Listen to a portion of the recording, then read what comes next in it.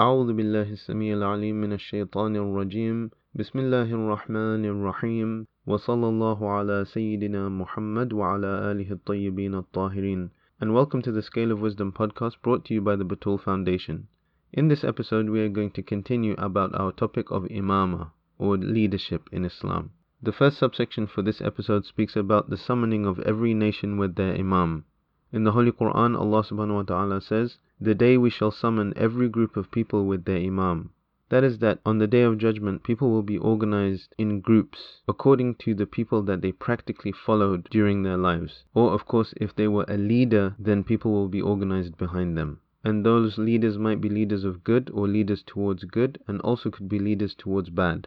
Imam Sadiq alayhi salam is reported to have said, "When the Day of Judgment comes, an address will come from Allah the Exalted saying, Lo, whosoever accepts the leadership of an imam in the worldly abode should follow him wherever he takes him. Hence, those who were followed will disown their followers." In the original Arabic, when it says, "Hence, those who were followed will disown their followers," the actual word is hina idhin, which means at that time. So when the call is made, or when the address is made from Allah subhanahu wa ta'ala, at that time the leaders will disown their followers. And this here is referring to the leaders of the paths of evil, because for them not only will they have to bear the burden of their own actions, but also the responsibility of leading so many people astray. So following people who are not rightly guided is something that bears no fruit whatsoever, because that person will never stand up for their follower when it really matters, which is on the Day of Judgment. So everybody has to be aware of who they're following or who they're leading, as on the Day of Judgment both leaders and followers will be called to account. Followers who follow the wrong leaders will be at a loss, and those leaders will abandon their followers due to the responsibility that is now on their neck. But of course there's no running away from that responsibility on the Day of Judgment. So this follows on nicely onto the next subsection, which talks about the importance of knowing the Imam.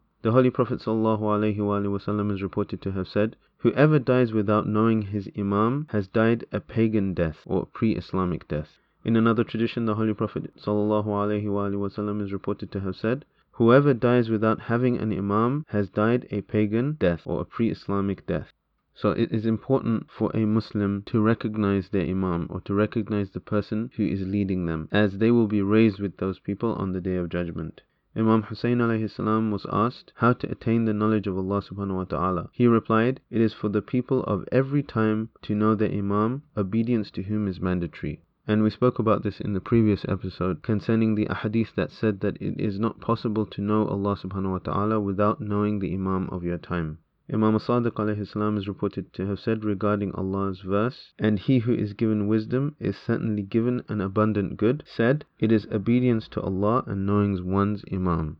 So wisdom is obeying Allah subhanahu wa ta'ala and knowing the Imam that you're supposed to follow and to be obedient to. This is wisdom, because wisdom is that thing that guides you through the pitfalls and takes you towards the desired results. And that is done through obeying Allah subhanahu wa ta'ala and knowing your Imam, and therefore obeying and following your Imam. Imam Sadiq alayhi salam is reported to have said, "The Imam is a guide between Allah and His creation. Therefore, whoever acknowledges him is a believer, and whoever rejects him is a disbeliever." So here again you see the importance of knowing and attesting to the Imam of your time, as believing in the Imam makes you a believer and rejecting him makes you a disbeliever if you reject him while knowing his connection with Allah subhanahu wa ta'ala and that he is the guide of Allah subhanahu wa ta'ala for the creation. And that is why you know Allah subhanahu wa ta'ala through the Imam, because he is the one who guides you towards that knowledge. In the last hadith for this section, Imam Sadiq alayhi salam is reported to have said, "He who neither knows us nor rejects us is astray, until he returns to the guidance that Allah has made incumbent upon him, that is, the obligatory obedience to us. And if he dies in this deviation of his, Allah will do with him as he pleases." So in this hadith, Imam Sadiq does not give a certain judgment for those people that do not recognize the Imams of the Ahlul Bayt, but he does say that a person who doesn't recognize them is astray. That level of being astray can be at different levels. A person who is purposely astray has a different outcome to somebody who is not astray on purpose. Doesn't understand, for example, a person who doesn't accept the Imams but out of ignorance. Not out of lack of trying, but maybe they haven't understood who the Imams are. That judgment of what will happen to a person like that is in Allah subhanahu wa ta'ala's hands, and all the other different situations that could occur. But the truth is that a person that does not follow the Imams is astray to a certain level. The next section is about the conditions of imama and the qualifications of the imam. This is a very deep and interesting section. It starts with two Quranic verses. The first is that, "And amongst them we appointed imams, who guide the people by our command, when they had been patient and had conviction in our signs." So in this verse there are two conditions and qualifications for an imam, which is that they have to have had patience and be certain about the signs of Allah subhanahu wa ta'ala. In the second verse, Allah subhanahu wa ta'ala says, "Is he who guides to the truth worthier to be followed, or he who guides not unless he is himself guided? What is the matter with you?"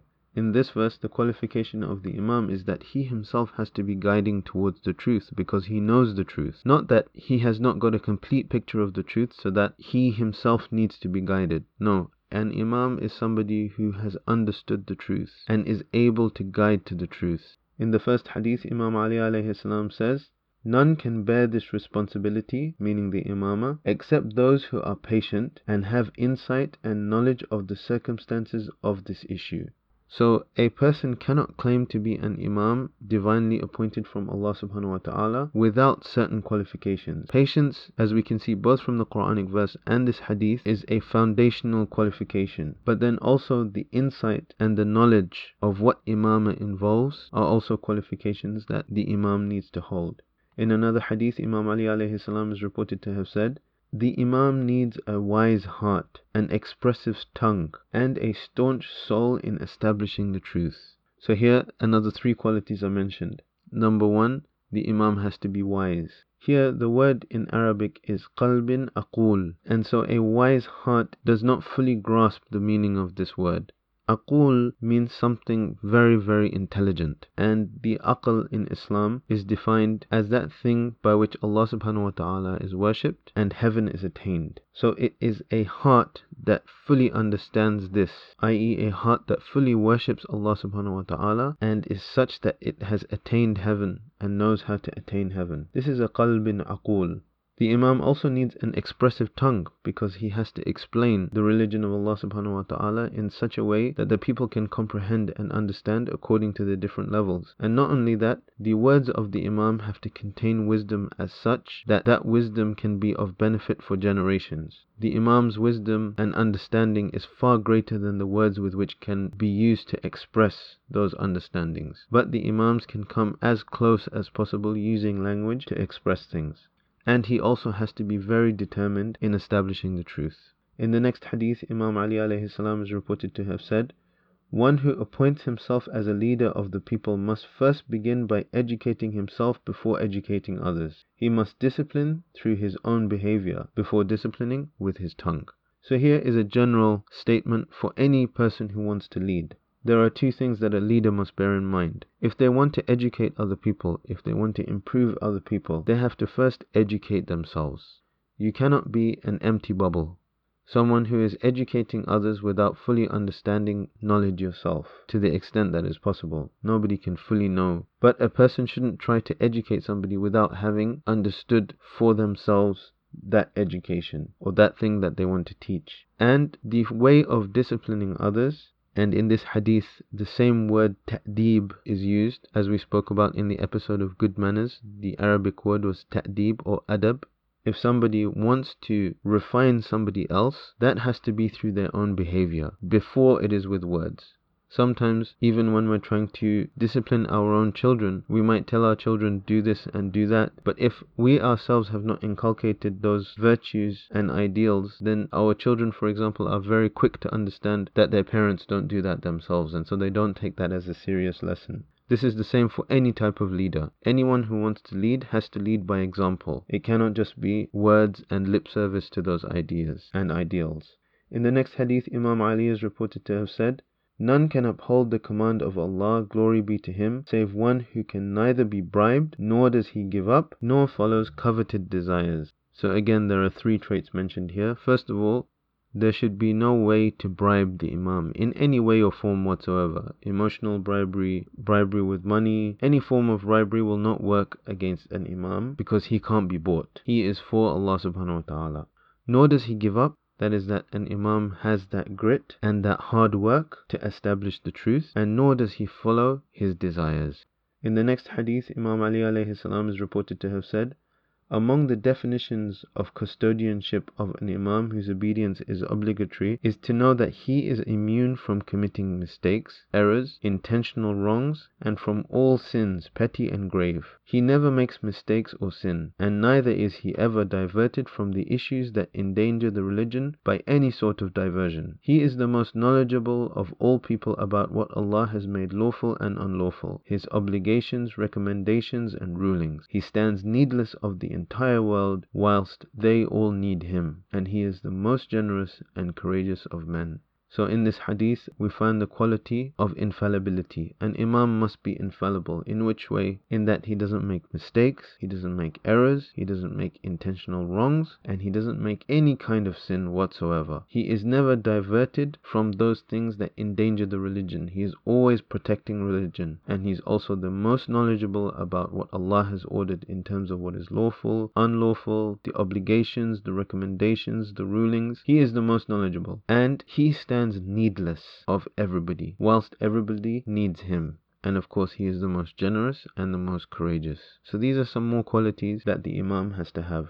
Imam Ali alayhi salam is also reported to have said, you certainly know that he who is in charge of the honor, the lives, the booty, the commandments, and the leadership of the Muslims must not be a miser, as he would avidly crave their wealth, nor an ignorant man, as he would then mislead them with his ignorance, nor crude in his manner, for he would estrange them with his crudeness, nor one who deals unjustly with the distributing of wealth, thus preferring one group over another, nor one who accepts bribes in his ruling, lest he forfeit people's rights and pass judgments without them, nor one to suspend recommended practices whereby he would ruin the community.